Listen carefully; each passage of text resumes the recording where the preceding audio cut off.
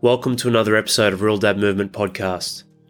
The point and purpose of these episodes, as always, is to have a point and purpose towards helping you win the second half in life by building a path of becoming the best father, husband, man, and member of your community that you can be. We do this with various ways of connecting. Life is connection. And as you hear these words spoken time and time again, know that the driving force of connection in life is energy, which means that how you turn up as a father, as a husband, as a valued member of society will always start and end with how you turn up as a man within yourself first.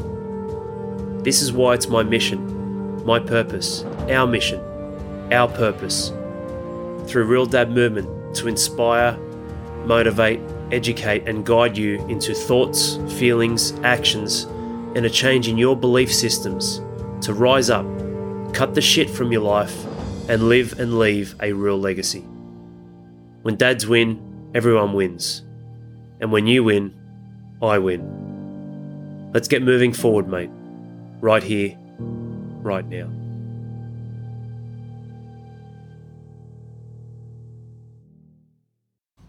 Welcome to a special HPF edition. Today we have two guests with us. So, is threesome the wrong word to use? I think a three-way. Depends. There's a lot of time in the day. I'll tell you right now, just piggybacking off an amazing episode we had with Ken not that long ago. If you don't like our podcast, you can fuck right off. Is that It's like Ken said, if you can't do 4 minutes of breathing, that's exactly what we advise to be the next steps. But we've got Ken, our energy coach, and Adam, our head operations man. Boys, welcome. What an episode that awaits. How are we? It's good to be here. Good to, I suppose, be amongst the jungle. Yeah, so exciting times. Yeah, no, it is exciting. I'm a little bit intimidated by sitting next to these two guys, but yeah, I'm looking you can forward fuck right off. There's the podcast. We hope you guys enjoyed this episode of Ken's done a shitload of arm curls. He's looking good. His vascularity's through the roof, so we're very nervous. Especially in some of the episodes where I've questioned Ken's height. It's like I take all that back. I'm sorry, mate. I'm just kidding. This episode, if you don't measure it, you can't master it, and you can. No, exactly right. Because of what's your baseline? If you don't know your baseline, well then you don't know where you're starting and you don't know where you're finishing. So how do you kind of measure anything if you don't know where your foundation is? Life is all about getting a gauge on things, isn't it? Because like you said, if we don't even know where our current footing is, what are we even doing? What direction can we head in? How do we even know what direction we should be heading? So the point of this episode, mastering life as a husband, father and man, especially in the modern world, full of distractions. When you're distracted by something, you're distracted by something purely because a distraction is taking you away from something else you probably should be doing, which means in the chaos and whirlwind of life, as a husband, as a father, as a man, not only do we forget things, but we get caught in the fluff of feelings, which means we're not measuring what we should be doing, and whether it's your macros. And some of this shit's so fucking simple, right? Like maybe it's not easy because of all the other hats we wear, but a lot of it is simple, hard with some guys on their own, but it's one thing we want to open you guys up to today, the evolution of, not just RDM, but our high performance father programs. That's our elite coaching program that really encases all the testimonials, all the results, all the runs on the board, everything you see fathers living and breathing, our message of being an amazing father, an amazing man, husband if you're in a relationship, and a member of society.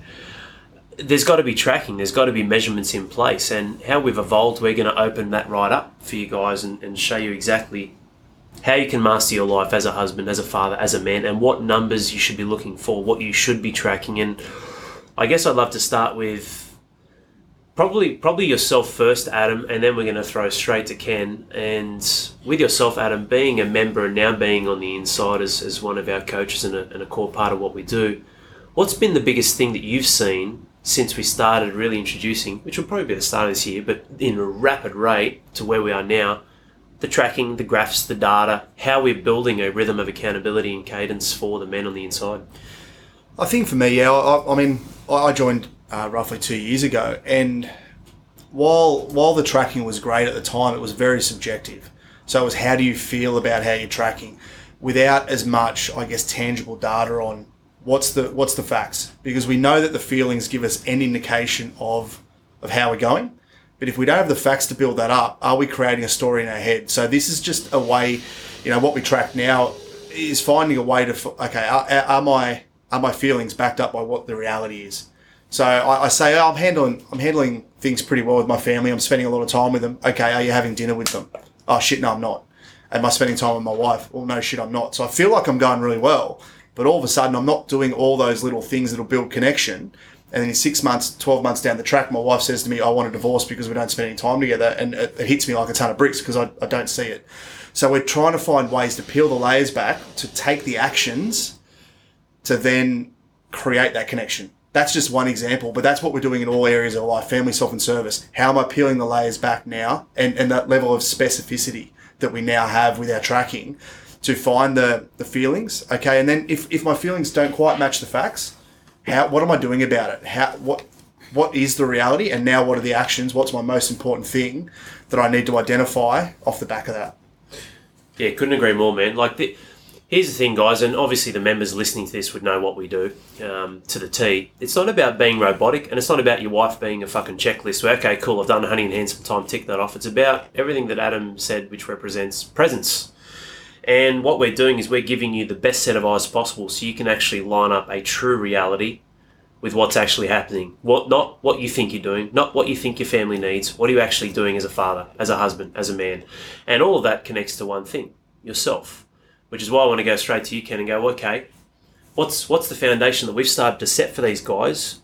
One of the key things, our energy protocol, from which they're actually developing who they are and leveling themselves up so they can be more for everyone else.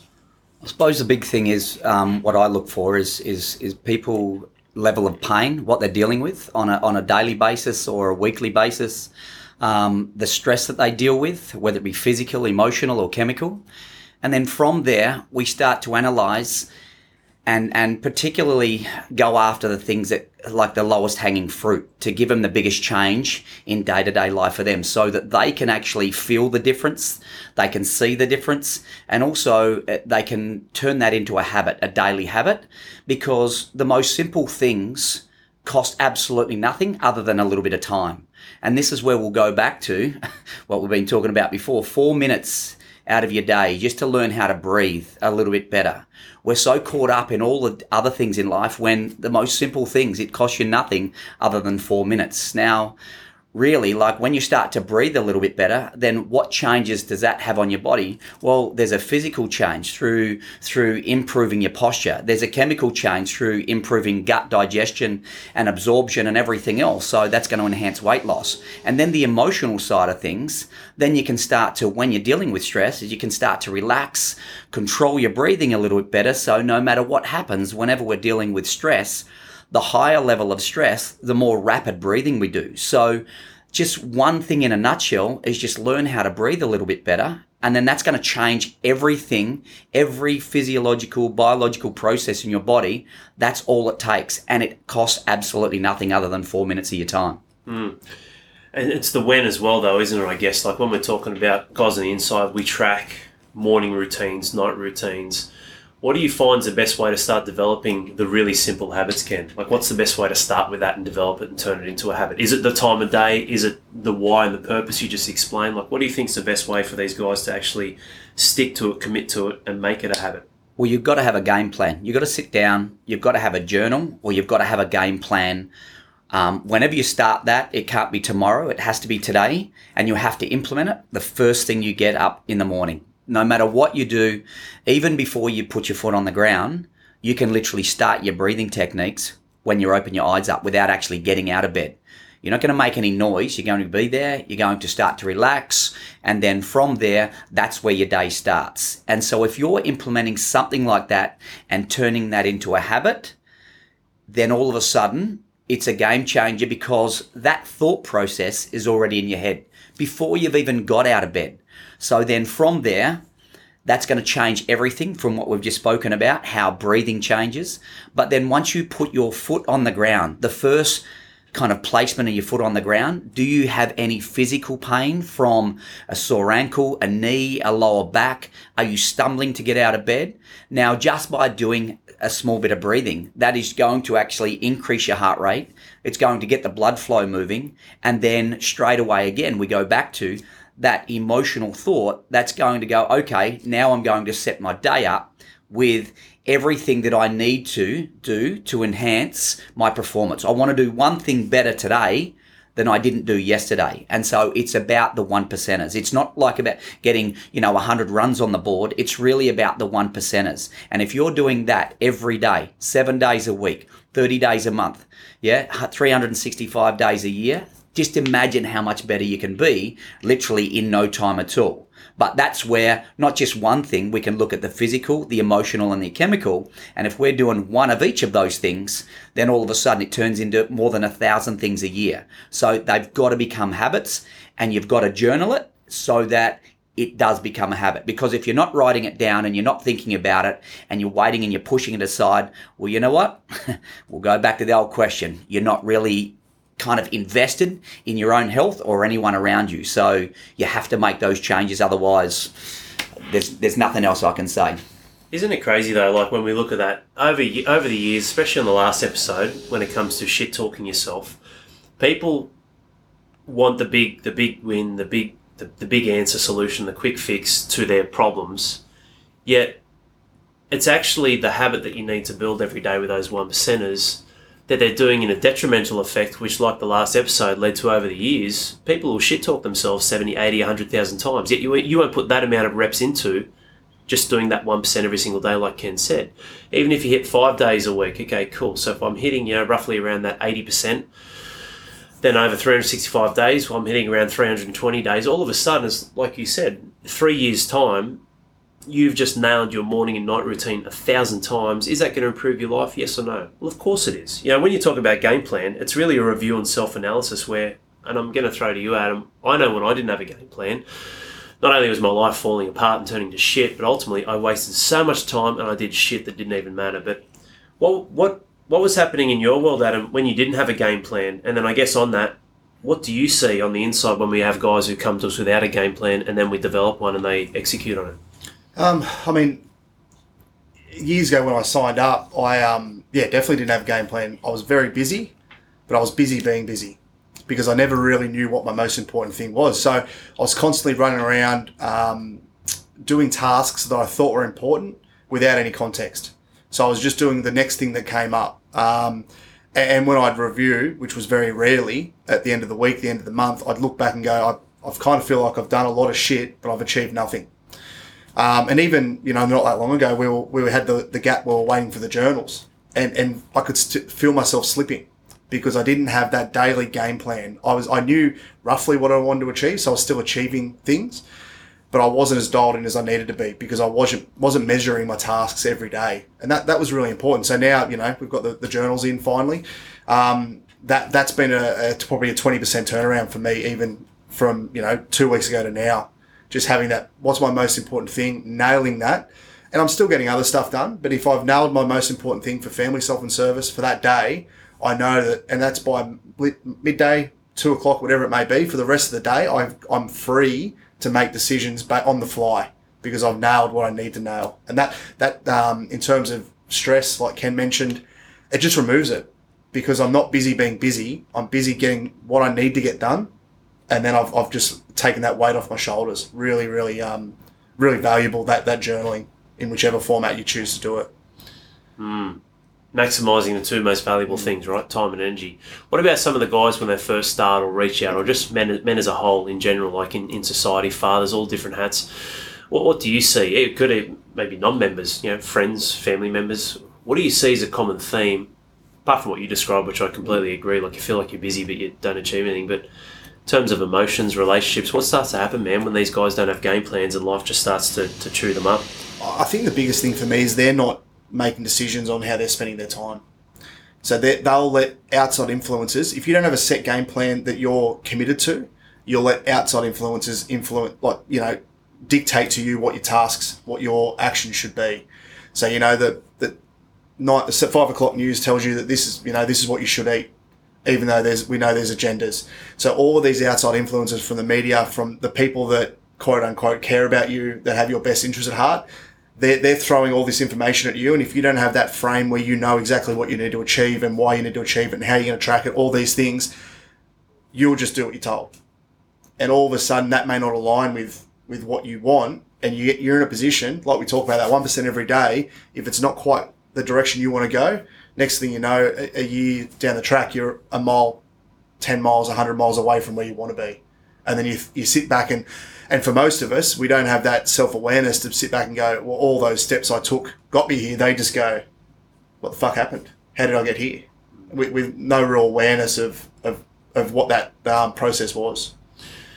Yeah, it's fascinating, man, because we look over and all of a sudden 10 years has passed and it's like, fuck, where did all that time go? And this is where I'm at now. And then all of a sudden cracks start happening. And look, we all have peaks and troughs in our life to a degree, but the question is, are they more a consistent little climb up and a re-stabilising, or is it literally an emotional peak, which is a fantasy because you actually haven't done anything, but you think you're going well, and it's met with a big fucking chasm or a void or a massive trough, which most guys find themselves in the pit of life. Look, same with you. The journal, we've had these journals, they're phenomenal now. We're going to open up some to the public for purchasing this week. But yeah, it's just, we all need some level of accountability, and sometimes it is just that these professionally published journals are epic. They've helped me as well. They changed my life when we designed them at the start of the year. Just tracking the right things, like Ken was saying, building a game plan, assessing yourself, your stress levels, daily habits. It's all in there. Like this journal, there's nothing like this in the world, and it's incredible to see how much this helps. And also, technology's cool. We're using that now, but the journal has one sole purpose. It's useless for anything else other than exactly what it's designed for. It's fantastic. It's one singular environment for a father to get his shit together and move in the right direction. But Ken, how do we find or create the right game plan? Like in your eyes, how do we actually find, is it the vision work? Is it dialing in your goals? But how do we find the right game plan? And I guess I'd love to get your thoughts on what we're currently tracking and sharing some of that in the energy protocol so that we know that the game plan's working because of what we track. The key thing is no two bodies are the same. So then when you ask anyone a question, you'll find that, two people ask the same question and you'll get two different answers. It's really finding out what works for that individual. And that's the key that I find when I consult with people. Generally, you try and build a bit of a dialogue, because a lot of people are answering the same question as far as what their needs and what their wants are. As a professional, when I've worked with people one-on-one for such a long time, everyone's constantly saying, or kind of when I'm asking them what their needs are, they're telling, I need 3 kilos of weight loss. I need to improve, the lower back, my lower back because I've got an injury, etc., etc. But really, when it comes down to it, they're just kind of the superficial things. Once we start to peel the top layer, the second layer off, and we get to the crux of the matter is, I'm going in from a physical point of view and I'm going in from a chemical point of view with nutrition and exercise. But in reality, the base of this whole discussion hasn't been that at all. It's just because they've got some emotional hang up earlier on in life, generally in most cases. And I'll find, the key here is that we're digging and digging and digging to really find out what the root cause of why they want the change in their life. And I know when I worked for a big corporation, the first and foremost thing we're going after was the underlying motivational reason why someone wanted to make the change. But people aren't always willing to share, because you need to build a relationship. You need to earn someone's respect before they kind of allow you into a little bit more depth into their own personal life and what's going on in their life. And that's why it's really exciting with what we do, because we've got so many expert coaches that we do start to, get to know the person first. And there's no way in hell that I'm ever going to find out anything about anyone, what makes them tick, what they enjoy, what struggles they've had in life, by just going in and trying to find out, hey, listen, this is the best exercise for you, this is the best nutrition plan for you, because that's never going to happen, because really, that's only the most superficial thing. Really, in all honesty, what we're always doing is searching for that one big kind of underlying issue, that emotional issue. And so that's why, again, I reflect back to what we're doing here now, guys, and why kind of we're experts in our field, because we're always looking for what really is the underlying problem that anyone has. And it may not just be one problem, but you know what? We have to go one layer at a time. It's the onion theory. We peel one layer off, and then hopefully we build a little bit more trust and confidence in someone to then allow us to the next layer, to the next layer. You know, we close a few doors and we open a few more. And that's what it's really about, building the trust, the relationship. And then just really at the end of the day, you don't stop at that superficial stuff. And that's where most people will go, you know what? It's just maybe 5 or 10 kilos. But in reality, it's not that. This is really bounded by some kind of emotional attachment that they've had a really bad experience in earlier in life. And that's what we're going after. And that stuff doesn't take, for me, half an hour to write some program down, in a journal or on a piece of paper, or giving you access to some really basic nutrition plan and things like that. Yeah, that's part of the whole process. But in reality, what we're really going after is to find what makes you tick, what you enjoy. I'm trying to get a conversation out of you where I've known you for 30, 40 years. I've played football, basketball, netball, water polo, whatever it is. And I want to be sitting down with you at the pub, having a beer with you, and really sharing some good, hard family life stories and really finding out what makes you tick. And once we get to that depth, then that's when we're going to find out really how we can implement the right strategy to get the best result for you. So that's why me giving you an exercise program is only going to be a very superficial thing. Me giving you a nutrition program is only going to be a very superficial thing. This is where we have to go in 3 months, 6 months, 9 months, 12 months. And then only then, once we've built that relationship and everything else within that 12-month period, then we start to get to know each other. And that this is this is a life-changing journey. This is not about a quick fix. And this will never be about a quick fix. And if you think it is, you're doing all the wrong things. And I'm not going to tell you to fuck right off. I'm going to get you to stay on board. But I'm going to get you to stay on board. And that's where, with all of us here sitting here now, we know that it does take time. And that's, that's where I'd like to leave it so I don't get into trouble. Al and I did look at each other just then. We're waiting for it. You can feel it in the air. Will he, won't he? Well, that we don't want you to fuck right off for a reason. That's why we're here, so you don't go and fall apart on your own. Depth is important. Couldn't agree more, Ken. Like, you need depth. You need that. Like, the key here, with what Ken's saying, is yes, it must be individual, but we must also dive into the root cause and then find the purpose. So you're moving away from and then towards what it is that you desire in your life. And it's crazy because people will spend thousands and thousands of reps on eating chocolate, scrolling through their phone, fucking TV time, sitting on a couch on superficial things that crush them at the source level or at a deeper level. Yet they're not willing to go the other way around and develop the thousands of reps getting into the layers of who it is they want to be, their identity, to then carve out what that specifically looks like. And just from a pure energy point of view and diving deep into the core, how does that turn you around, Adam, when you're looking at peeling the layers back yourself to then define what is it you want? You left a lucrative job to come on board with us. And what does that mean for you? Because Ken's talking about people who look at superficial stuff but then diving deeper. How does that then transfer when you started diving deep in yourself in terms of being a dad, work opportunities, career, yourself, your energy levels, your mindset? Well, I think a lot of the time, it's probably a hard question to answer, I guess, but what I probably didn't know the answer to was first of all, what I wanted, but what I didn't want.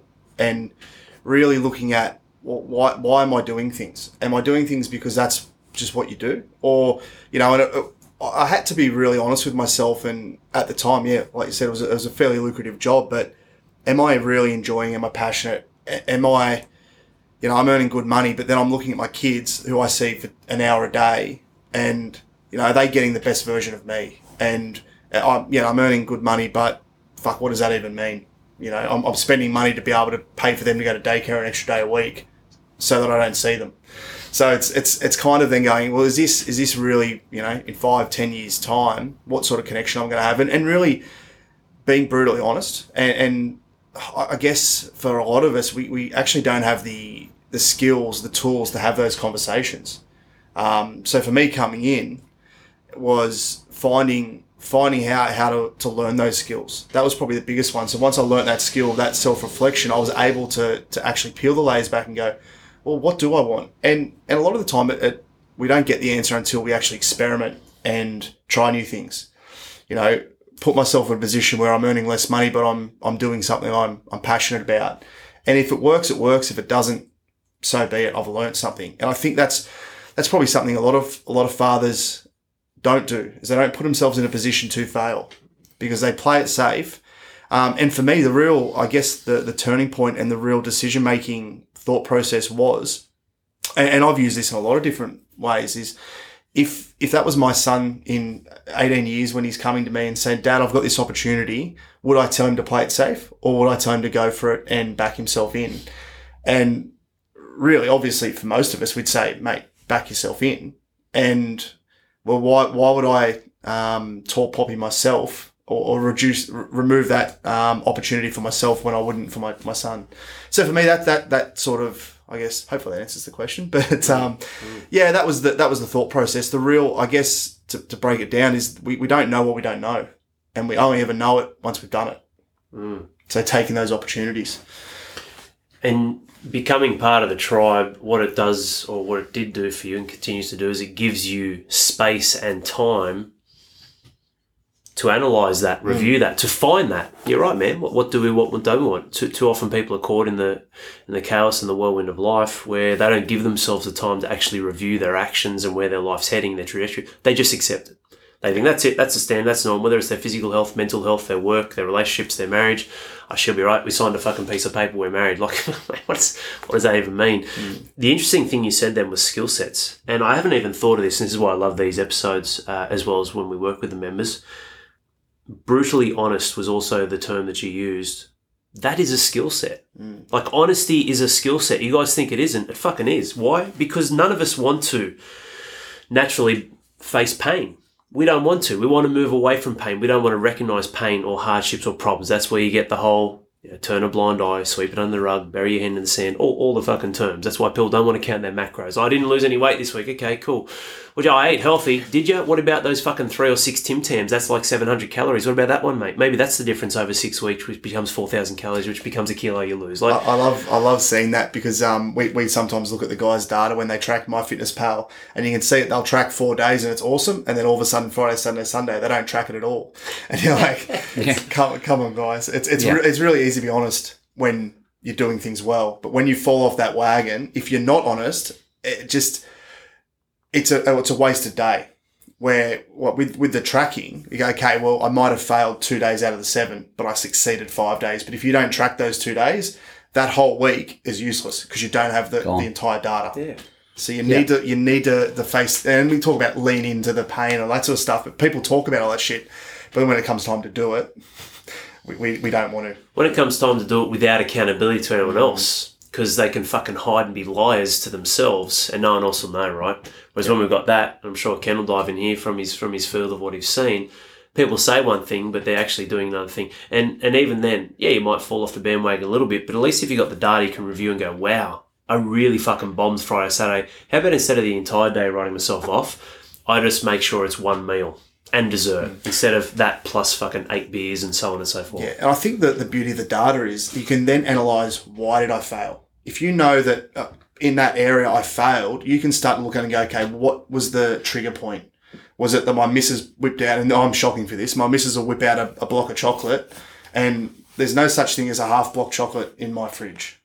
If it's open, it's gone. So the trigger point is the chocolate, so fuck it off. I've told my missus she can buy chocolate all she wants, but hide it so I can't see it. So for me, it's understanding. But if I don't track that and I don't understand it, I cannot analyse it and I cannot change it.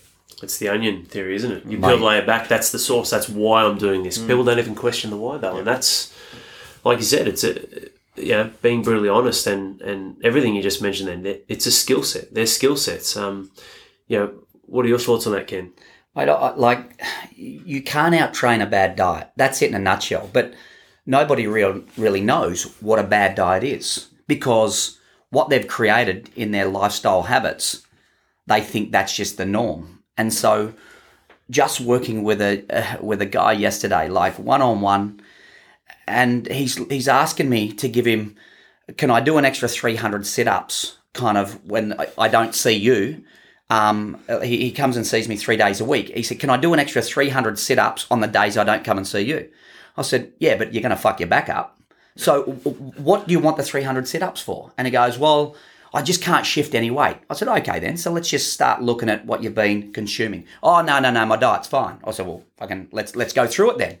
And so then he goes through 1 day, 2 day, 3 day, 4 day. Yeah, it's all great. I said, what about, is there any alcohol involved? He said, oh, yeah, shit, I don't count that. He said, all I had last night was a bottle of wine and 2 scotches. That's it. I said, what about the night before? He said, I just had listen, I don't really drink much beer, but I only had 2 beers and I had my 2 scotches. So you're having, on an average, 3 to 4 drinks a night, 7 days a week. Oh, yeah, but that's liquid. What? Fuck me. Like, seriously, like people just, honestly, you've just got to be realistic to yourself. It's like me. I'm going to just give you one slap across the face. Yeah, but it's not going to hurt. It's just going to be soft. It's okay. Don't worry about it.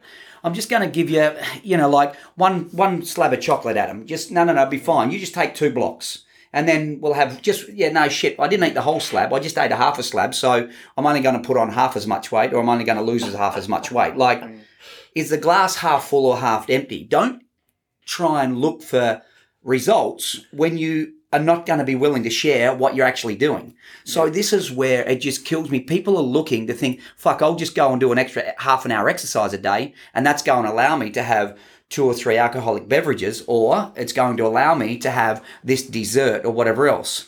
You will never, ever out-train a bad diet. Write the shit down, have a look at it, take a photo. Don't even share it with me, because as soon as you start to share it with me, which 9 times out of 10 you won't, because you know you've already fucked up anyway. And so once you're putting it in front of your eyes and you can see it, the proof's in the pudding. So this is where people are looking for all the technical bullshit that they think that's going to work. 300 sit-ups a day. I've been working on this guy's back for literally more than a year because of his poor health. And then so I've been explaining to him 3 days a week for more than 2 years that the last thing you should be doing because of your poor back is sit-ups. We should be doing more core strength and things like that, but not sit-ups, because it's going to completely fuck your back up. So he wants to lose 2 to 3 kilos. So he's asking me, he wants to do an extra 3, 6, 9, 1,200 sit-ups when I've told him time and time again. So it just goes to show, when we're having conversations with anyone, are you really listening? Are you present?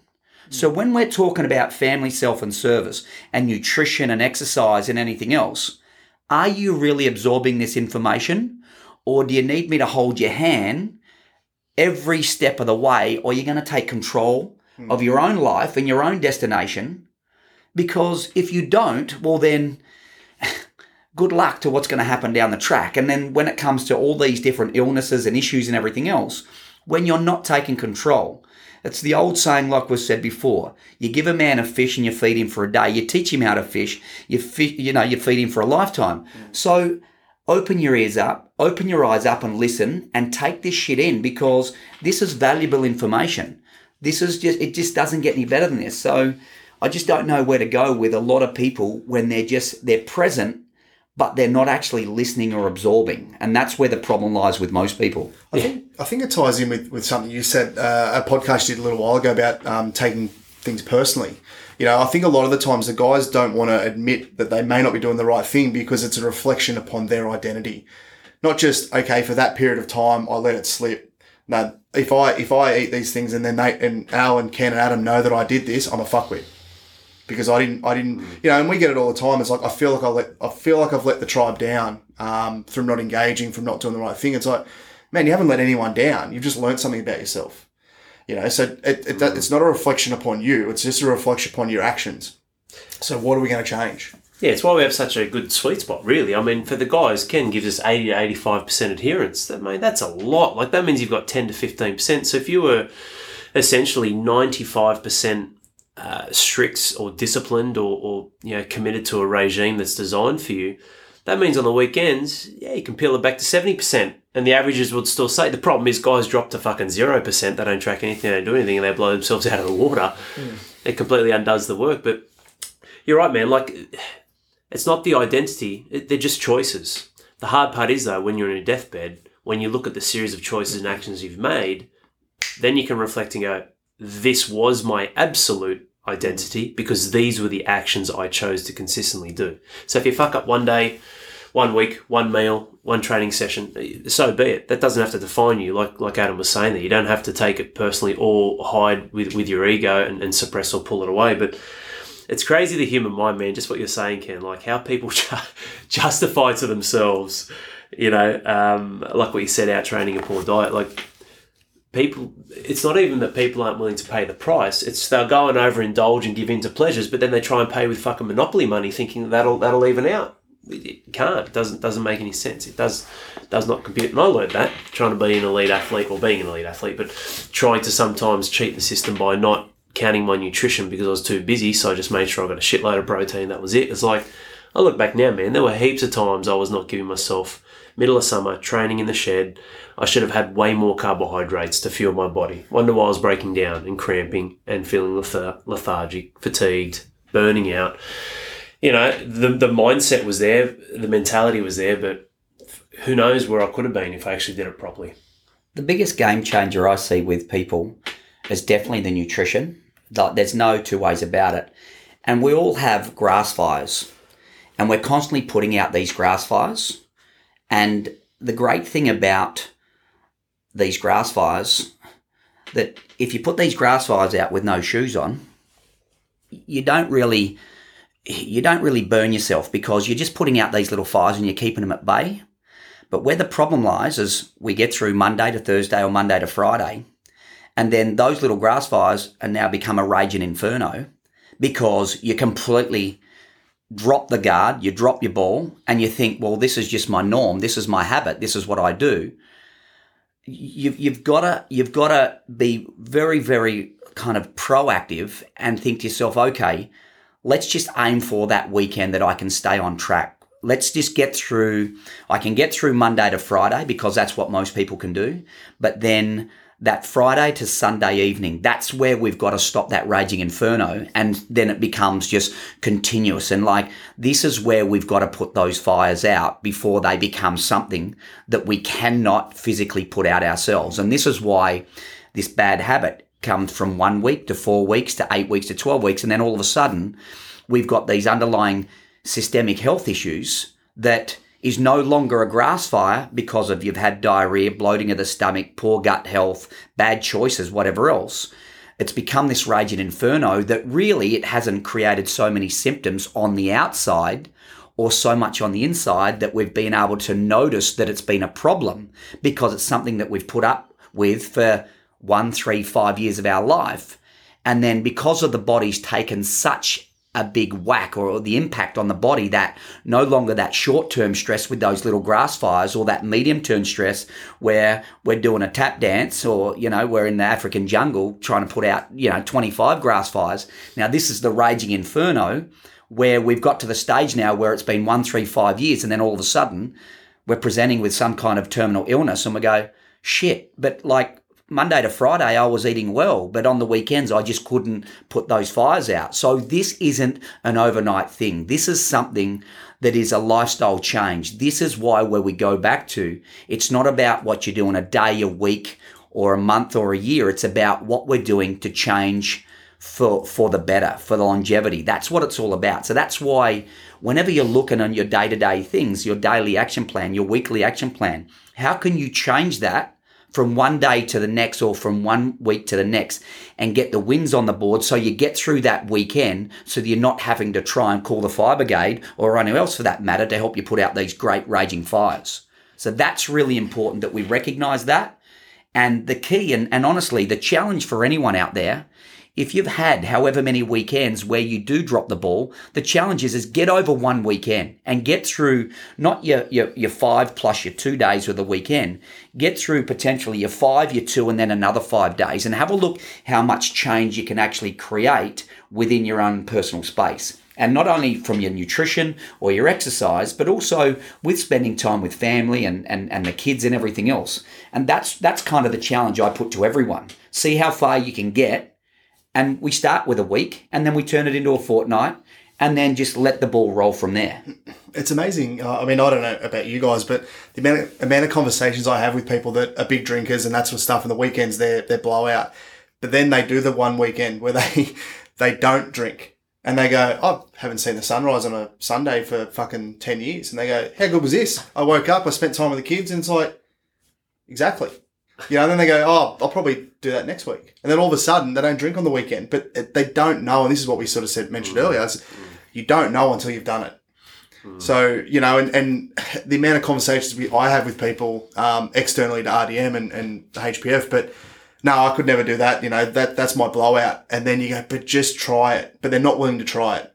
That's what frustrates me is you can make a judgment on something that won't work for me. And then the next question I ask every time is, well, when have you tried it? And they go, no, I just know it won't work.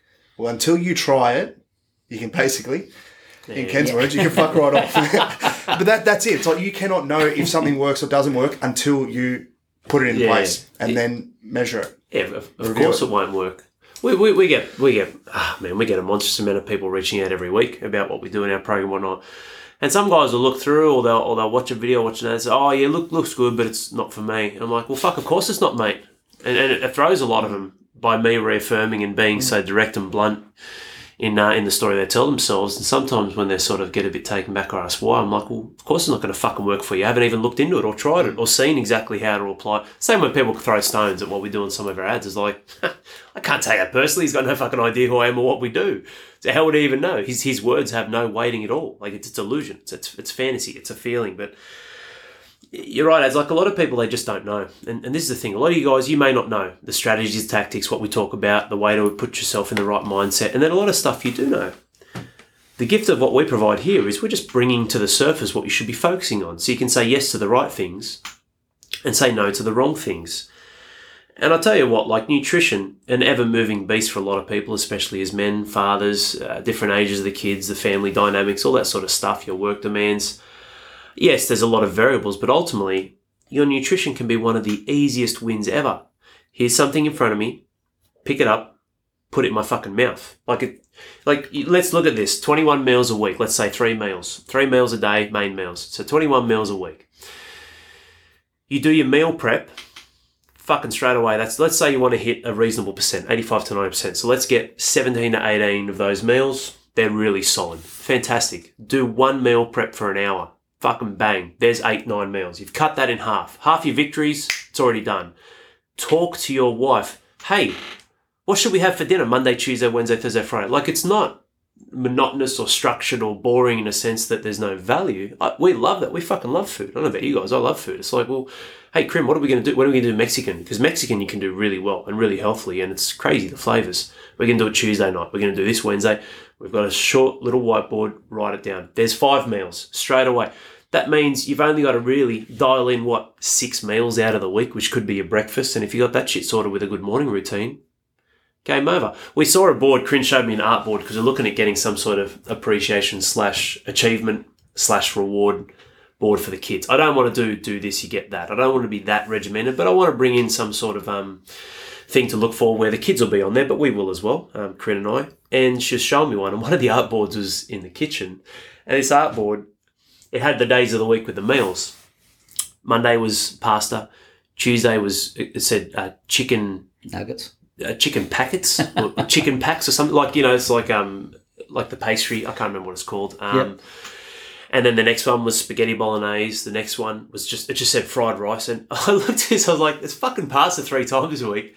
There's 0 protein in this. One of them might have been nuggets and chips. I think that was the Friday. And I looked at it, I was like, holy fuck, man. Even these people, like, even writing it down, it's crazy what they're choosing. It's like they got no fucking idea. They just haven't even educated themselves to a degree. So even people, when they plan stuff, at least they plan it. But when you look at that, these guys, it's like, when I say these guys like yourself who may be listening to this, you haven't even planned what you're going to be doing. How the fuck do you think you're going to have any success when your willpower's lowered, you're tired, you're more fatigued, your choices become narrowed because you're driving home, there's the servo, there's McDonald's. All of a sudden your world narrows in and you're just in a channel where your willpower's down and you just accept.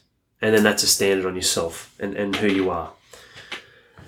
Mate, try to go to a restaurant and see what you can order for kids. Go to a restaurant and see what's on the menu list. and see where the options are. And not only for that, go to a restaurant and see how many comes with chips on whatever you order, and just say you don't want chips with that, and they look at you like you got two heads. It's like, no, can you please leave the chips off the plate? Thanks. Just like, shit, I don't know if the chef will do that. Just like, well, guess what? The chef can fuck right off. Well, yeah, you're right though. There is a challenge because my two oldest boys are autistic, so their options of what they'll actually eat is severely limited. So to being able to manage all that and you know, and we don't do it well all the time, but you know, just to try to go, okay, this is the stuff you need to be eating, and it's a constant battle. So then it becomes that, but that's all part of it, isn't it? You go, okay, well, this is the challenge, the roadblock, whatever it may be, is what is the path forward? Everyone's different, but until you analyze and understand why, you know, there's certain basics that apply to everyone, but then we go, okay, well, how are we going to apply this into my dynamic? And that's really important as well, because that's the next step. You know, these are all the fundamentals of what we need to be doing. And then, okay, then the next step is always, how am I going to apply this to me? Because what works for Al, works for Ken, does not work for me. So it's really, really important. And then again, it goes back to tracking, it goes back to asking why. All those questions that, again, peel the layer back on the onion to work out for my core, for my family, what works. You know, and I'm going to ask you guys in a second, but on that note, I just want you guys to have a think about this, listening to this, and ask yourself, what does mastery mean to you? And I'll ask you guys in a second as well what it means to you. And we're obviously going to run through now, in the next few minutes, we're going to run through the tracking, what we do, so you can get an idea around the psychology of how you should apply it as a man. Because it's not just, hey, just do this, here's a fucking sheet of nutrition, here's your macros. It's way more than that, like Ken said. That is the byproduct of what's going to connect to you. But I want you to ask yourself that question. What does mastery mean to you, and do you want it? You know, whether you're 60, 80, on your deathbed, who you affect in your household, the stability for your children.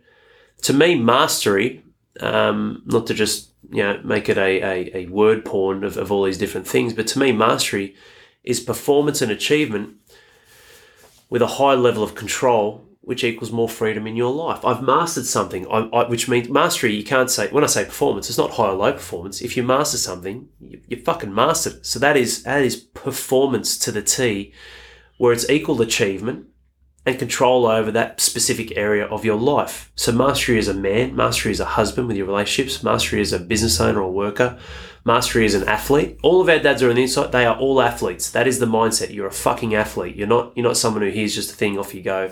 You have that mindset of being an athlete. Who wouldn't want mastery? You hear that whole thing, you know, you got to do 10,000 reps, blah, blah, blah. Cool. You know, that's great for sports. How come you're not applying that to your life? That's what mastery is to me. But I'm curious, like, I mean, Ken, you've achieved some amazing things in your life and you continue to do so, but what does mastery mean to you, mate? I suppose really it comes down to making sure that you've got a plan in place and you're actually following it. And you've got to follow the plan. So my exercise, my physical well-being, I know I have a minimum standard, and that's a 6 day a week for me. And I know I've got that's for me to be able to master movement, to be able to master exercise, to be able to master all aspects whenever it comes to that. I know when it comes to my nutrition, 90-10 rule for me. That's where I find that's where the mastery is. There's still room for flexibility. And as we step into that, then where else do I need to kind of be learning? It's got to be, I'm constantly upskilling. So there's always a minimum of 7 hours a week of upskilling. I never ever can get enough information. Like the day you stop learning is the day you no longer become a master at anything. You have to be continuously learning and upskilling at everything you do. Physical, emotional, chemical. I'm constantly always learning, and that's where the mastery comes from, because no one has all the answers. The nutrition is so young. Exercise, yeah, we believe we have a pretty good grasp on most things, but we're forever exploring. And then when it comes to the emotional side of stuff, we're forever looking for better ways to deal with day-to-day stresses and everything else. So mastery to me is, it's always a learning process and just trying to be a little bit better today than I was yesterday. That's how I kind of put my mastery in place. Yeah, love it. That's tough act to follow, Ken. I guess for me, mastery is the outcome. So when we talk about the outcome, that's great. That's the goal. But if we focus on that without doing the work, we're getting nowhere. So for me, it's okay. What is the goal? What is the most important thing that I'm aiming for? Which in this case is mastery. All right. What's the process? Like Ken said, what do I need to keep doing? Where do I need to upskill? And for me, it's just turning up in the right way consistently. That because we know this is something on the inside we focus on. We don't necessarily focus on the outcome. We don't focus on the mastery. We focus on what is the process. How often did I turn up? Did I turn up in the right way? All those things, all those questions we need to answer to get us to that point, because it may be a 10-year goal. It may be a 1-year goal, whatever that mastery is. How do I need to turn up? Physical is a little bit easier to track. Mental connection, emotional, all those sort of things, the intangible, we want to master ourselves. Well, there's probably a million different ways we can do that. So how am I going to turn up today to work closer to that goal? That for me, that's my real sort of, I guess, mindset around mastery. Yeah, love it. Awesome. Continuously learning, playing the percentages, really alignment with lead and lag measures. What are the outcomes? What am I doing to get there? 6 days a week? And the word that kept coming out to me when both of you were exploring and sharing that was consistency. Yeah, absolutely, man. Continuously learning and consistency. So how do we know if we are mastering something? This is where I would dive into and look at something that essentially takes our guys 6 to 7 minutes a week. That's it. But it gives us everything we need. Just like our force method, feelings, outcomes, roadblocks, commitments, and evolution. Everything is ignited with that little spark. Sometimes it's deep. Sometimes it's peeling the onion layer back 1, maybe 2, maybe 3. But there's always got to be some sort of emotional driver. That's why feelings are first in our big goal setting called the force method. But what we do when we start is we get guys into state. So the start of our check-ins with our guys, it is subjective. What are your greatest wins for the week? What's something you feel blessed or grateful for? So instead of focusing on the shit like most of us do because it's wired into our survival mechanism of either fight or flight or just protecting ourselves, have a look at what the great things were for the week. You fucked up 10 times? Cool. What was the one great thing though? So we get guys into a state right away. Let's elevate and get into state to start reflecting on the good that you've done in the week, the great that you've done in the week. Okay, well now start to rate yourself. How do you rate yourself and how you went in family, in self, and in service? Those 3 key areas that make the man's life. And then obviously rating your communication. Are you bringing clarity and context? So is it clear how you're connecting with people? And is there a fucking point in how you connect to your wife, your children? And are you actually connecting with them and being present? When you get clear on those scores, all of a sudden it's asking the question, okay, well, looking back over your journey so far, how are you feeling? How are those feelings? That way for us as coaches, we can see where the mind is of the man, where the feelings are and the heart is of the man. But then we can start to dial in and go, okay, well, let's start moving forward with some more objective data and the facts. And that's when we move into essentially our habits, our energy protocol, and our connection piece and protocol. With the habits, family, self, and service. What was your habit for the month? Did you execute on it and scoring yourself on that in family, self, and service? What do you see is one of the biggest turnarounds, Ken? Because I look at this and I'm like, fuck, man, even if these people hit a 50% ratio, to add something in, you got to take something away. So essentially, when we're building 6 good habits, so if they're a 50% ratio, you build a habit a month over the year, and half of them you stick with. So you get 6 in each section. That means over 12 months, you've brought in 18 new habits that are serving you, moving you forward. 1, because you're not alone. You've got the guidance and coaching to direct the value of it. And 2, because you've got that continual accountability. But secondly, you've actually pulled away 18. Like, what would you see as that being a benefit for the man in family, self, and service, bringing 18 new habits into the year, or even to take that away, bringing 6 new habits in and taking 6 away?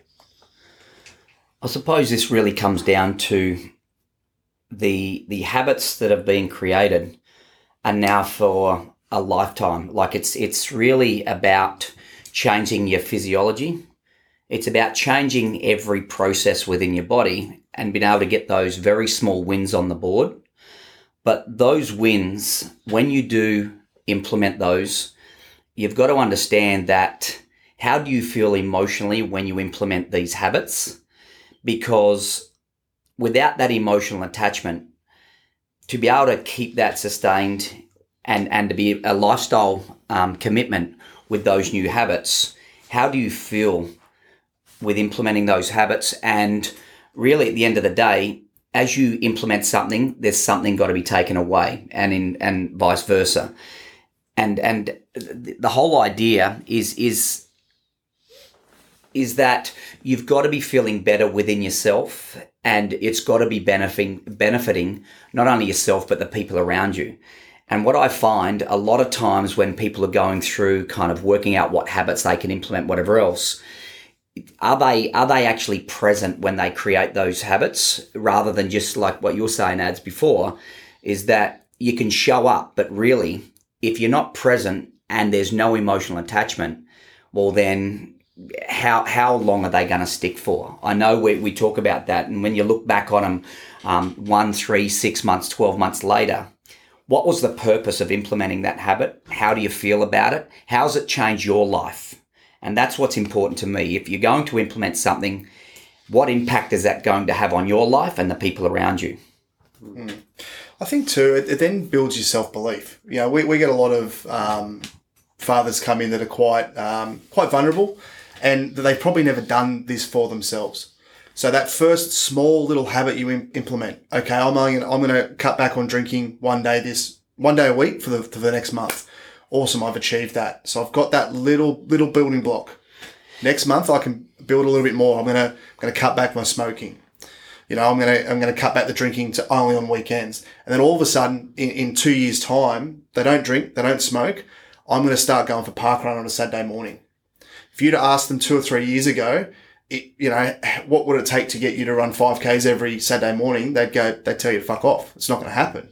But over time, building that belief, building those small little habits that compound over time, it just creates a whole new identity for these guys. And I think that's really, really powerful. Not just the tangible result of, eating better, drinking less, all that sort of stuff for your physical health, awesome. But emotionally, just to learn that I can actually achieve this. I've got the belief that, and all of a sudden these opportunities we talked about earlier, the opportunities open up because we believe ourselves. The ceiling that we've created for ourselves is gone. It's like, fuck, why can't I run my own business? Why can't I take on that project that, might earn me $1 million? 5 years ago, that just never would have been a possibility. Mm. Yeah, it's what you were saying earlier. Completely agree, man. What you were saying earlier, Ken. Along your journey, some doors you're going to have to close. Yeah, you think that you're paying the price. You have no fucking idea what the price is. You're paying way more than you should, right? And then you want to get in a bit of discomfort and create new habits and things that are going to benefit you and your family, and you call it a sacrifice. I mean, you're fucking kidding, aren't you? Sacrifice to what? The better version of you. What you're sacrificing is the shit version you've maintained for so long so you can actually fucking level up and upgrade yourself into a better human being. So it's not a sacrifice at all. Problem is people are paying the wrong price or way too much. They don't even realise. Like you said 3 years ago, no, I'd never fucking run that. No way. It is a belief system. And like Ken said, there's some doors you will need to close, but then there's going to be other doors that open.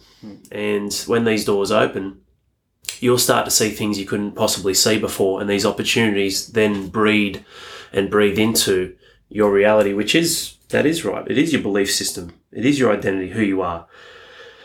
And like both you and Ken said, Adam, the feelings, there's got to be an emotional driver. But then once you've created a set of facts, you've got to then review the emotional attachment again, because that's what reinforces it. And then it's true. True feelings follow the facts because the facts are there. It's done. It's history. It's set there.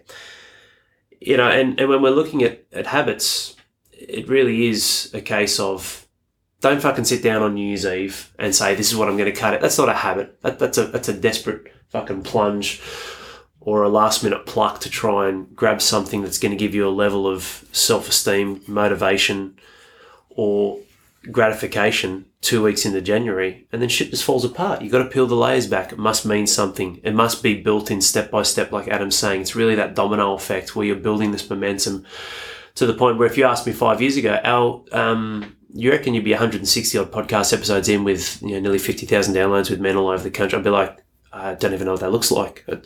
I'm just an elite athlete and I love training people in my gym, and I run little programs for dads in the local community and that's it. So it's crazy, man. You wouldn't see that if you don't take those steps. It's incredible. That's why it's important. Again, we get you into state first. Let's get some subjective data. All right, cool. What are the habits? What do they look like? For me, the habit for last month was no technology. That was the family one. I don't want my son, even if he can't speak, to see a phone in my hand because he's conditioned to believe that that's something he should have at an early age. He doesn't know that, he's his age and I'm my age. He just sees what I've got and he wants it. Just like when I'm in the gym now, he picks up the little weights and throws them and it's pretty cool. My technique's better. Actually, probably don't argue that. Yeah, it's right. His technique's better. He's got a full functioning knee. His squat depth. Isn't it crazy, their squats? They just sit there forever. And I'm like, fuck, it's just, mate. Kids, they're so pure and, partially life gets in the way, but the other part is, are we leading them or are we fucking them up by not providing the right things to focus on? But, the habit. So and that was great. I executed. It wasn't perfect, but I hit above 85% on that. 80 to 85% on that consistently. The one for myself was training volume, which I'm doing with UCAM, which is going well. I'm feeling great. Shape is changing. And the one for service is daily content, which we hit. And then it just keeps you focusing on, okay, what's my most important thing with this month? If nothing else mattered, what's the one thing I can do that's going to, provide impact in my life and those around me? Done. But then we move that into specifics. Let's get really clear on some of the facts. So energy.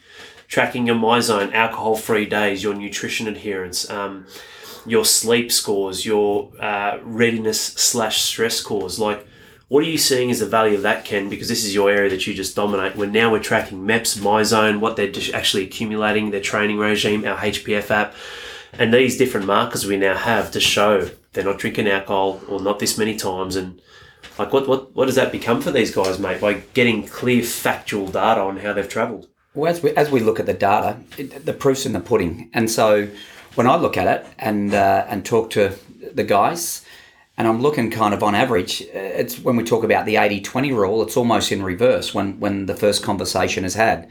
It's almost like 20% of the time they're doing what they're doing, and 80% of the time they're doing shit stuff or not the right stuff. So the whole idea is to get the better numbers on the board, to completely flip that around. And I'm just after that 80-20 rule, just to at least see that they're moving in that right direction. The 80-20 rule is what we're striving to get to. And then once you step beyond that 80-20 rule, that's when we might have an opportunity where it's 1 week, 1 month, whatever. That's where we'll bring in these little challenges. And then when the 80-20 becomes a lifestyle change, then we can start to bring the 80-20 rule into a 90-10 rule. And then that becomes lifestyle and just those little 1%ers. That's where no matter what and who we're dealing with, we need to kind of look at the percentages from what we track now to see what percentage they are at, whether it's 20-80 or 50-50 or 60-40 or 80-20. And then what we're going to do is look for the biggest kind of problem within any one of those mechanisms, and we're going after that.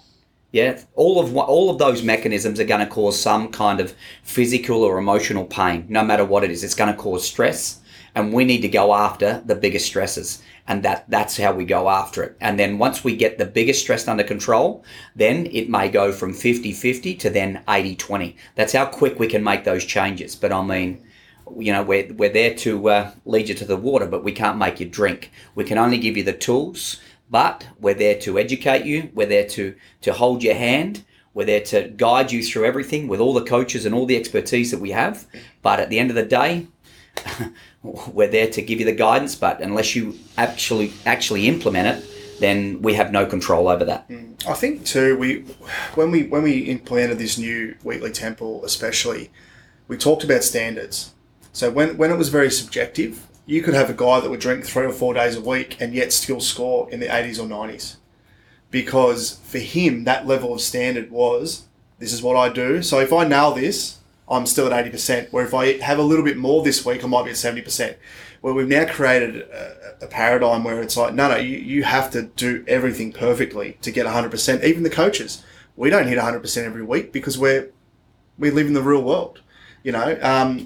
That's okay, but we have to set the highest possible standard to say that Ken's probably the only one that consistently gets 100%. Yeah. Ken gets 105 sometimes. Yeah, it's crazy. But that's the thing. It's like, okay, in a perfect world, if all the stars were aligned and everything went exactly the way it should go, that's the point that I'll hit 100%. Anything else is context. Because if I'm not tracking my sleep, I'm not tracking my readiness, and I'm not tracking my workouts through my MyZone, I can only ever score 50%. And that's okay to a point, as long as I'm tracking myself against that every week. So if next week I score 55%, awesome.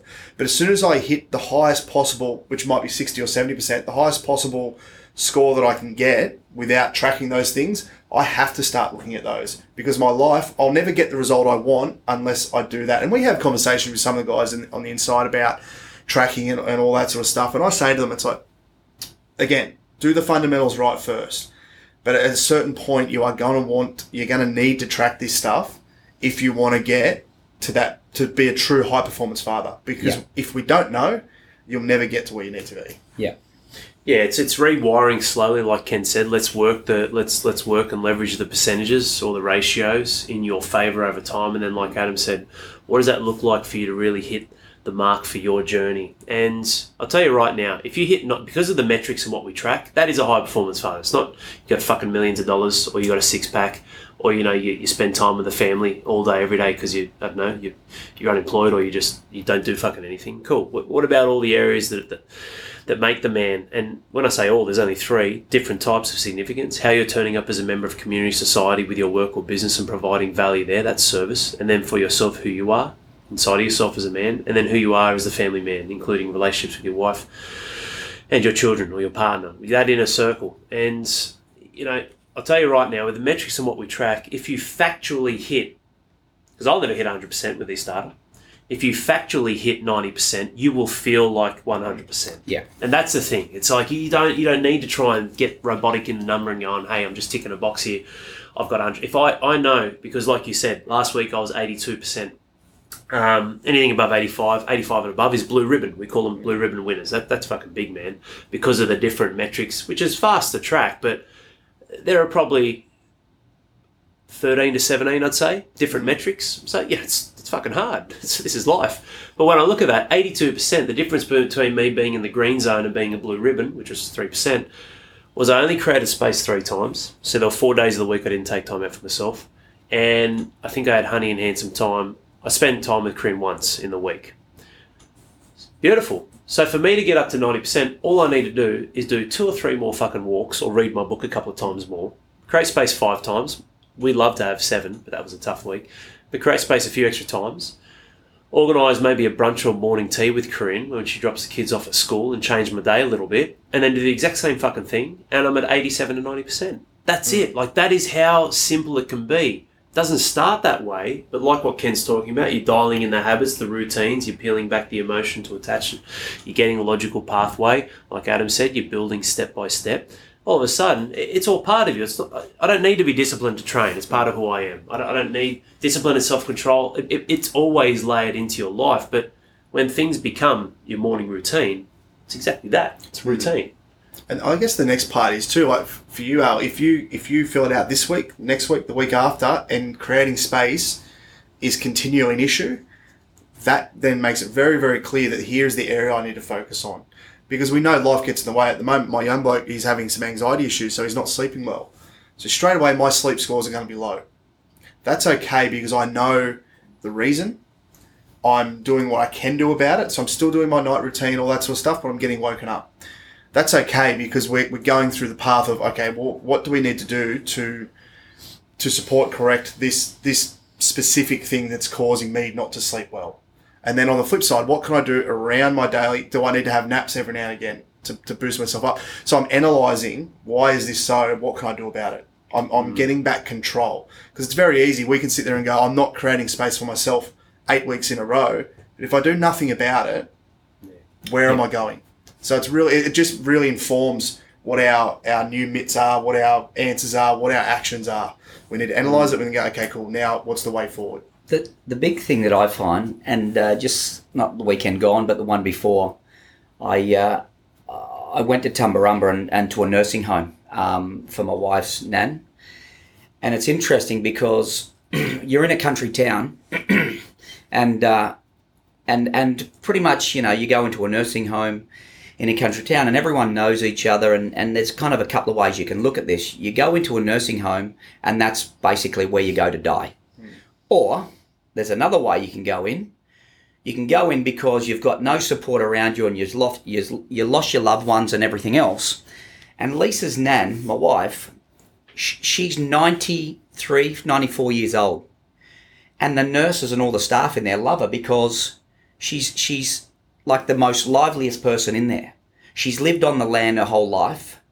She's been on the farm for literally 90 plus years. And there she is. And the nurses love her and all the staff because they don't have to do anything for her. They're not getting her out of bed, sitting her in front of a window and just counting the hours past, making sure that she has a bit of food, sits in a chair for 6 or 8 hours, and then puts her back in the bed in the afternoon and just waiting till that bed becomes available for the next person to roll in that nursing home.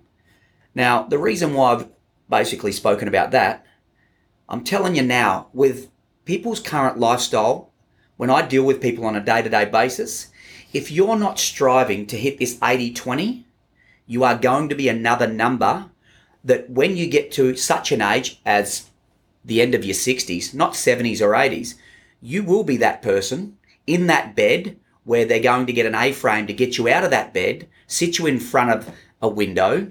They're going to have to feed you themselves. They're going to have to wipe your own ass, or you're not going to wipe it. They're going to have to wipe it. That is no life to live in the last part of your years of your life. The average male lives, and what the statistics say, 82.7 years. Now, I can guarantee when I looked in that nursing home, I reckon the average lifespan to me in there was 70. So let's put a bit of perspective on things. If you're not striving to hit that 80-20 now, you're going to be that statistic. I promise you now. So when you talk about the hours that are left in your life, Al, and we talk about how many hours we've got, you know what? If you're not hitting 80-20 or you're not at least striving to hit that 80-20, you might as well calculate your life, the rest of your life at the age of 70, because that's what I see. And that's exactly how simple it is, and that's what it needs to be like. So think about it. I'm sure you've got the numbers on how you calculate it, Al, but think about it now. You're not going to hit that 80%. Well, then, yeah, you might as well put your head between your legs and kiss your ass goodbye from the age of 70. That's a new one. Put that on my shirt.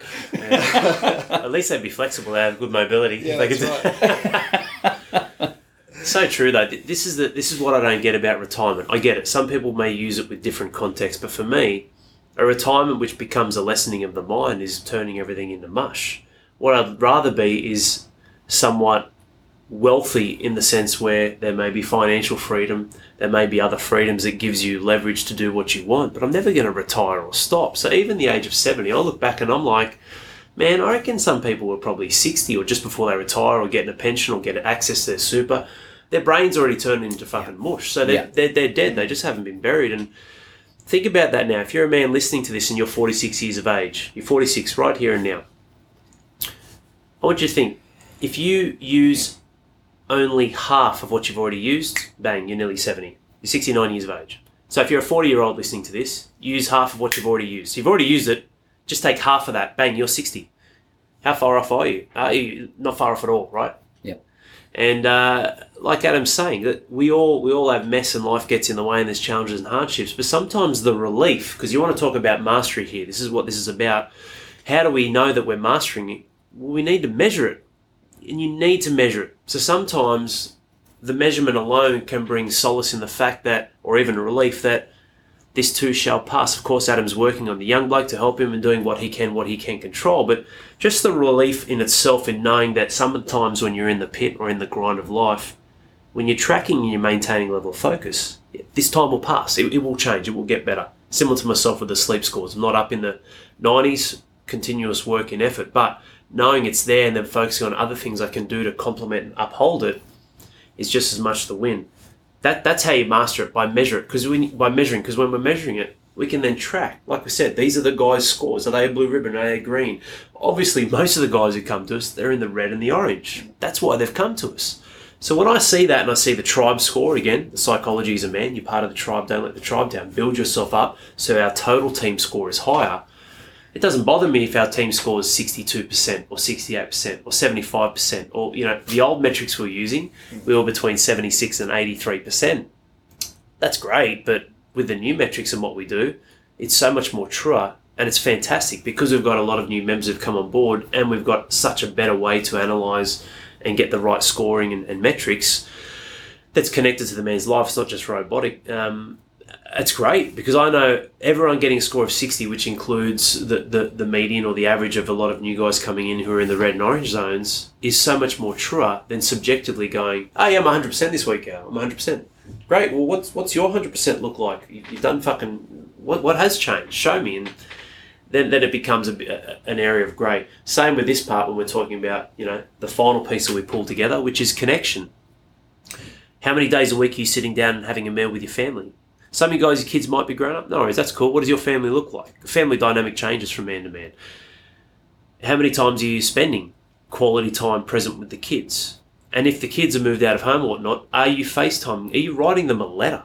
Write them a letter and mail it, putting some time and effort into some degree where you're connecting with your children. Maybe it's spending time, maybe it's connecting with them, doing something with them, for them, whether they're close, whether they're distant in terms of location.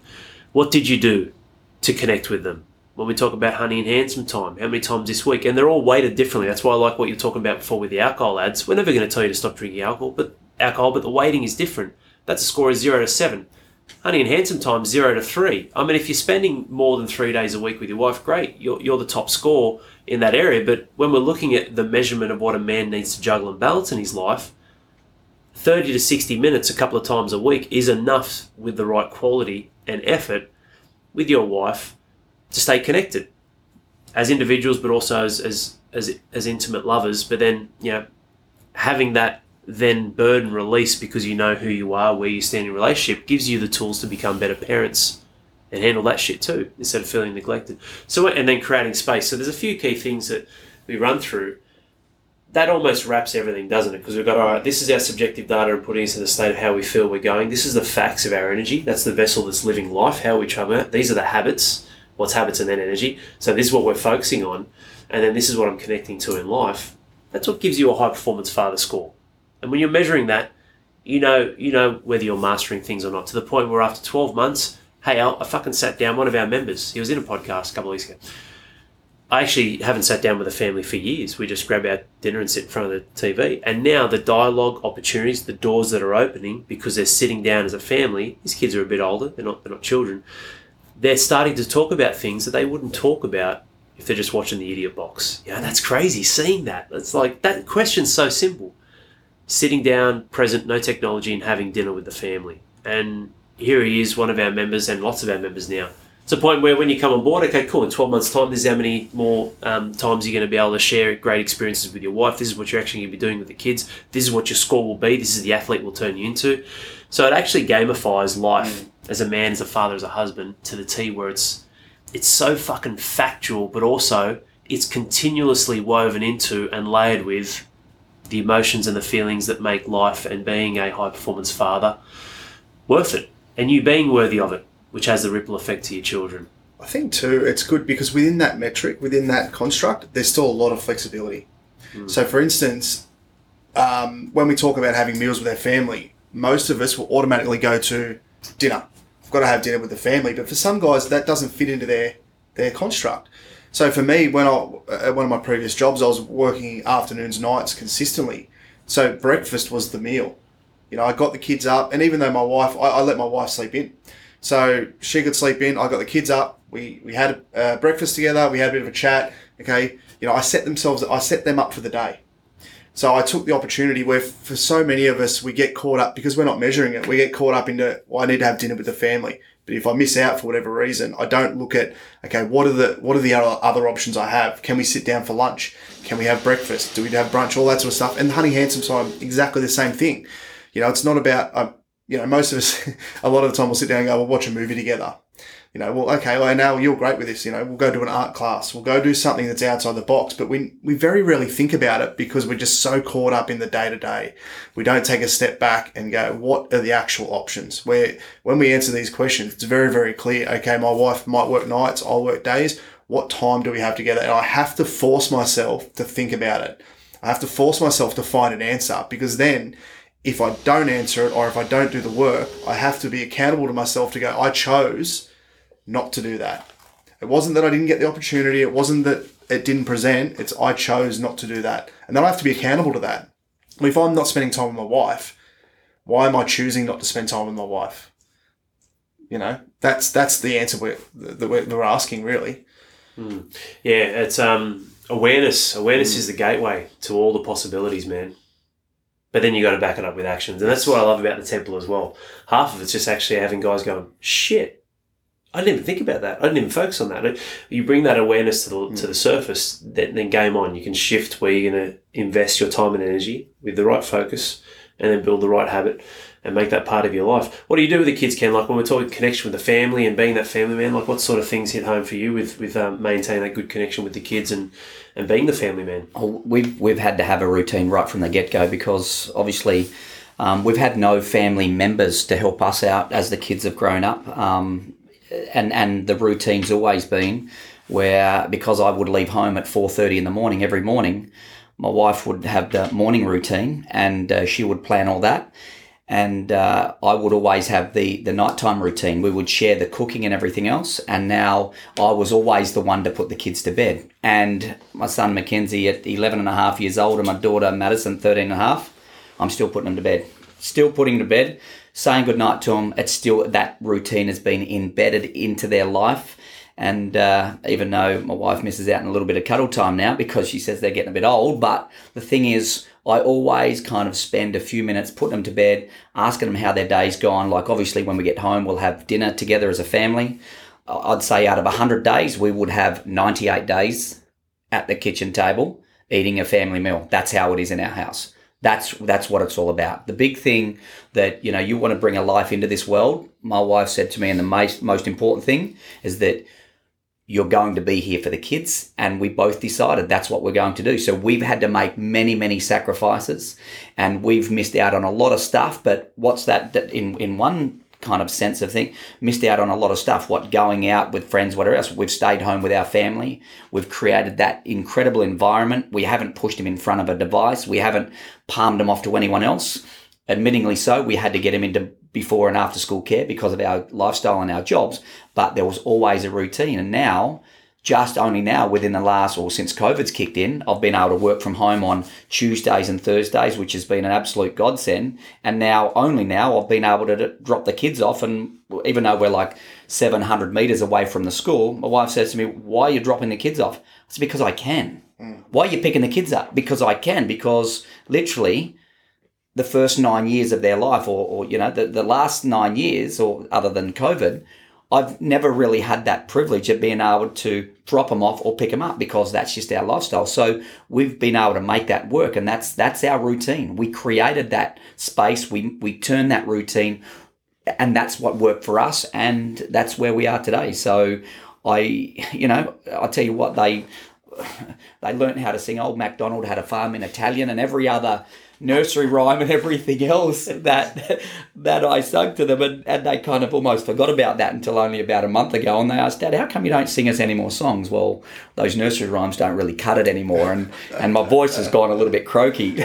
but yeah, no, that's a routine that we have in our house, and absolutely love it, and that's how we operate. I love what you said there too. It's a privilege. So something so simple as dropping the kids off at school and picking them up. It's an absolute privilege. And so often we forget how much of a privilege these things are. I do that with my young bloke when I drop him off. I'll park at the oval next to the school and I'll walk up. So I'm standing at the gate where my wife, who does most of that, she'll sit in the car in the little pickup bay where most of the parents are.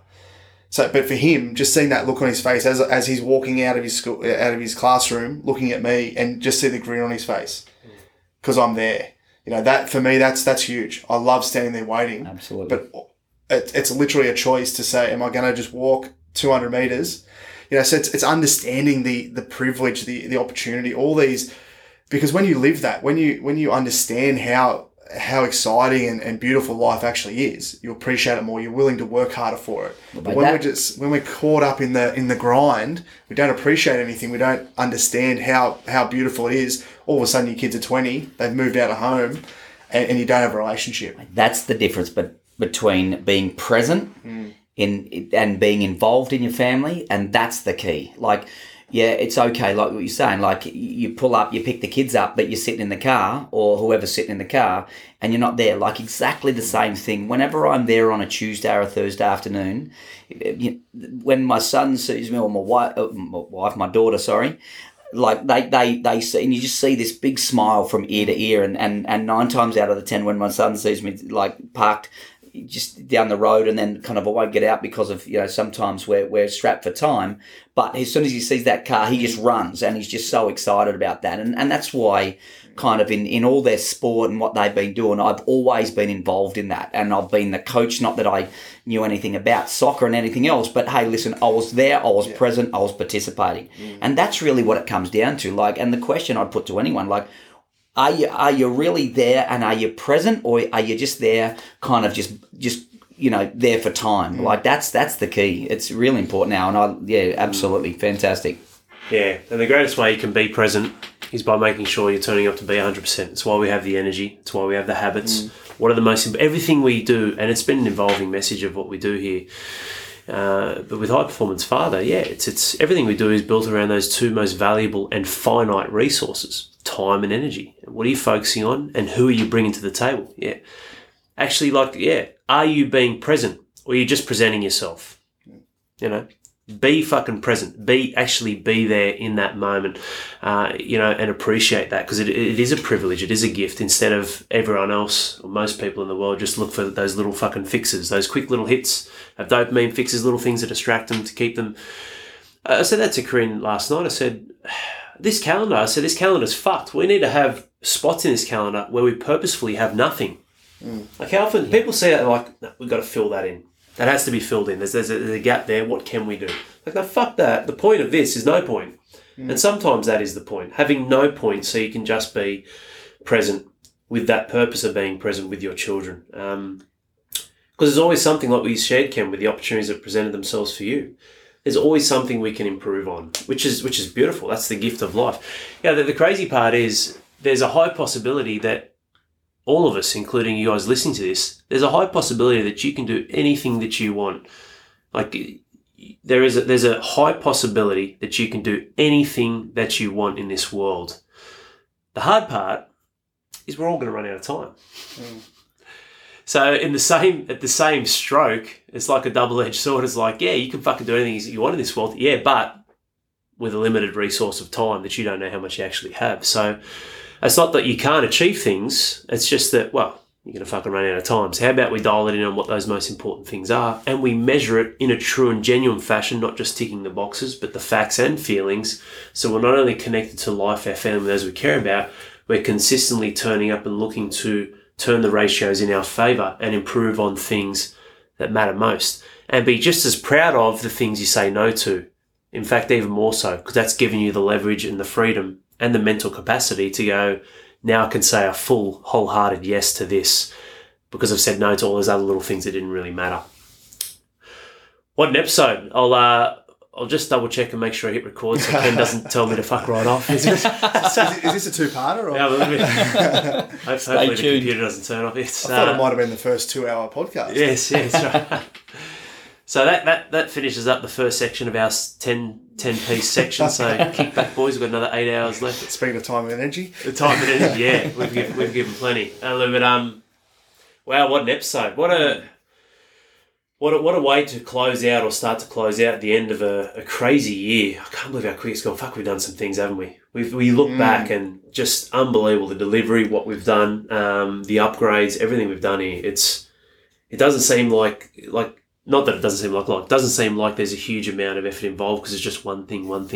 But we look over ads, and even Ken, we linked up very early in the year. It's crazy how much has been achieved, and looking forward to a huge 2022 with you guys and the rest of the tribe. Yeah, I think too, just tying it back to the whole message we're talking about today, is we never would have done all these things that we've done if we didn't plan it, if we didn't track it. All these metrics of what we're doing. The weekly temple didn't just come about because we sat down one day and said, hey, how good would this be? We kind of tracked the data that we were tracking to say, are we getting the right information? Is it working? Are we getting the right result outcomes from it? And then we pivoted and did what we needed to do to improve it. And we've done that the whole way along. And some of the other coaches probably hate us for it, because every time we implement something, We go, this is really, really good, but okay, now how do we make it better? And we go and plan it out. So the next thing they hear is, oh, we're going to use this, we're going to do this, we're going to introduce this. But for us, there's a lot of planning there. And if we weren't dialed in day to day, week to week with what we needed to do, and we drifted and we let ourselves get in that mindset of we just need to do the day-to-day tasks, we never would have been where we are right now. The big thing, I suppose, that when we look at what we're doing and how we're evolving, it's very, very organic, and as we've spoken about on many occasions. And when you really think about it, life is a gift, and there's no more importance than really having a look at where you are at life. And this is not an ad. Trust me, this is by far not an ad. And the reason why I'm saying this is that if you're someone that have been on board and being part of this program and you're loving what you're doing, why not kind of share that gift with your mates, your friends, and everything else? And we're not doing it here because we're looking for more members. We're really here to change people's thought process. We're trying to implement better habits within their life. So if you've got a mate and they're not in line with you, well then why not introduce them to something like this so that you don't have to tell them to fuck right off? And that's as true as I sit here. Because if you want to make changes in your life, it's the people around you that support you and are part of your immediate circle. And so when we talk about life's a gift, that's what we're trying to do here. We're trying to give you the gift of life to make better choices. And that's really all it's about. And it's not difficult. It's the 1%ers. It's really just making sure that you're looking at what you're doing yesterday or what you've done yesterday to improve tomorrow and today. And from that, that's really how hard it is. It's so simple just to implement the simple things in life. So hopefully this might sink into a lot of people and you can share the love. Yeah. Yeah, love it, Ken. Great way to finish up. And look, as men, it can be typical or ingrained in us to be proud, to not talk about emotions or shares, or just share this. Like, start with the podcast. Share this. Just share it with your mates. Send them a message. Flick them the link to this and say, "Hey, there's this bloke who fucking pumps dads up and he drops the F-bomb every now and then. I think you'll like it." Just tell them that. His name's Al, not Ken. That's right. Yeah, that's right. I dropped the F-bomb. Ken gives you the F-bomb. But he can. He's had his shirt off for this entire session. Bricks for abs. Crazy. It's getting hot in here. Yeah, that's right. And Adam's right. All we did is just one thing at a time. There's not most important things. There's most important thing. So when we're looking at family, self, and service, yes, there's three most important things, but it's the most important thing in that area of your life. I think that's why we've been incredibly successful, man, because you have no idea how much I get hassled with real mum movement and fucking doing this and doing that, and just so many coming on as a guests for other people's podcasts, but their values don't align with mine. It's like, oh, do I really want to do that? And it's like, but there's that significance in me. Al can fucking talk about himself for 2 hours, so why wouldn't I? It's no. Put that ego to the side. When I say yes to these, I say no to the good men and leaders out there like yourself listening to this who want to be more. You wouldn't be listening here if you didn't want to be more. That's the thing. That's what I love most. Yep. Some of you guys might not. A lot of you guys, actually most of you guys, aren't on the inside when we're looking at how many are listening to the inner circle. But essentially, you want to improve. You want to change. You don't want to flake on life like every other fucking bloke who just turns it in and goes, nah, she'll be right, that'll do. Because there's more to be lived. It's not a judgment. It's an opportunity, but great session, boys. I really enjoyed this. As a phenomenal piece. We'll be throwing this far and wide. Like I said, share this with your mates, family, friends. You know what? So we get a lot of guys who share it with their wives. And I mean, look, yes, we swear occasionally, but that's one area where we're showing a level of passion. Some women, when the guys share this with their wives, they look past that and like, man, this message is true. I can see this is a valuable thing, and there's lessons that women can take from this. And this is what it's about, spreading, like Ken said, the message that is true and genuine, and investing in yourself and your habits and your routines. And a lot of the time that is your environment that makes the difference. But great session, great session, lads. Anything you wanted to share as we wrap up, Ads? Oh, not really. I think we've covered everything, really. Like Ken said, it's that influence we can have on others, that ripple effect. How you're turning up will influence others. So even if you're not directly saying, hey, this is what I did, this is what I think you should do, just by projecting that, showing up, when someone says to you, fuck, you're looking good, man. I've just been looking after myself. And then, it's starting a conversation about them asking, oh, what have you done? Awesome, cool. So you're not controlling anyone, but you're having an influence. Because our main influence is going to be on our kids, but there's definitely room there to have an influence on our workers, our workmates, our partners. Wherever we are, we can stand up and show that this is what a high performance father actually looks like. It's good stuff. Yeah, couldn't agree more. True leadership. Take care, men. Hope you enjoyed this and got a lot of value out of it. And tune in for more episodes soon. We will potentially do a strategies, tactics and tips again. They're answers you probably already know, but working your way around Christmas and navigating through a period where you should be building a good foundation now, and especially through Christmas. There's amazing food available to get good protein, more time, more often than not, to rest, to walk, to connect, to get good sunlight, to train. I love Christmas time because I actually improve as an athlete, not detract like unfortunately so many do through gluttony and indulgences. So stay tuned for a special episode on that soon. But above all else, what we've gone through in this session, mastery, measuring, tracking, take some of the stuff, take all of it, all of the examples that we shared, take them and apply them to your life. Then you'll have a true gauge on where you truly are. Cheers. 1,000 minutes a day. It's a lot. But when you're wasted on shit that doesn't serve you or move yourself or your family forward, you are bleeding the most valuable resource that you and I never get back. How much time do you think you have? And how much quality do you think you've had? Don't be a fool like the masses, thinking you'll cheat the system or get round to it one day, or worse, just accepting life and sinking back into a slumber of regret. This is your moment, your time. You're cut from a different cloth. You have the hunger and desire to be more and live more. Otherwise you wouldn't be here. So stand up, find the golden nuggets in this episode you just listened to, and align immediate action with them and where you want to go. You are worthy. This is your life. You are the king. And this is your kingdom. Now go and claim it by showing, not telling. And be the real leader you and I both know you were born to be.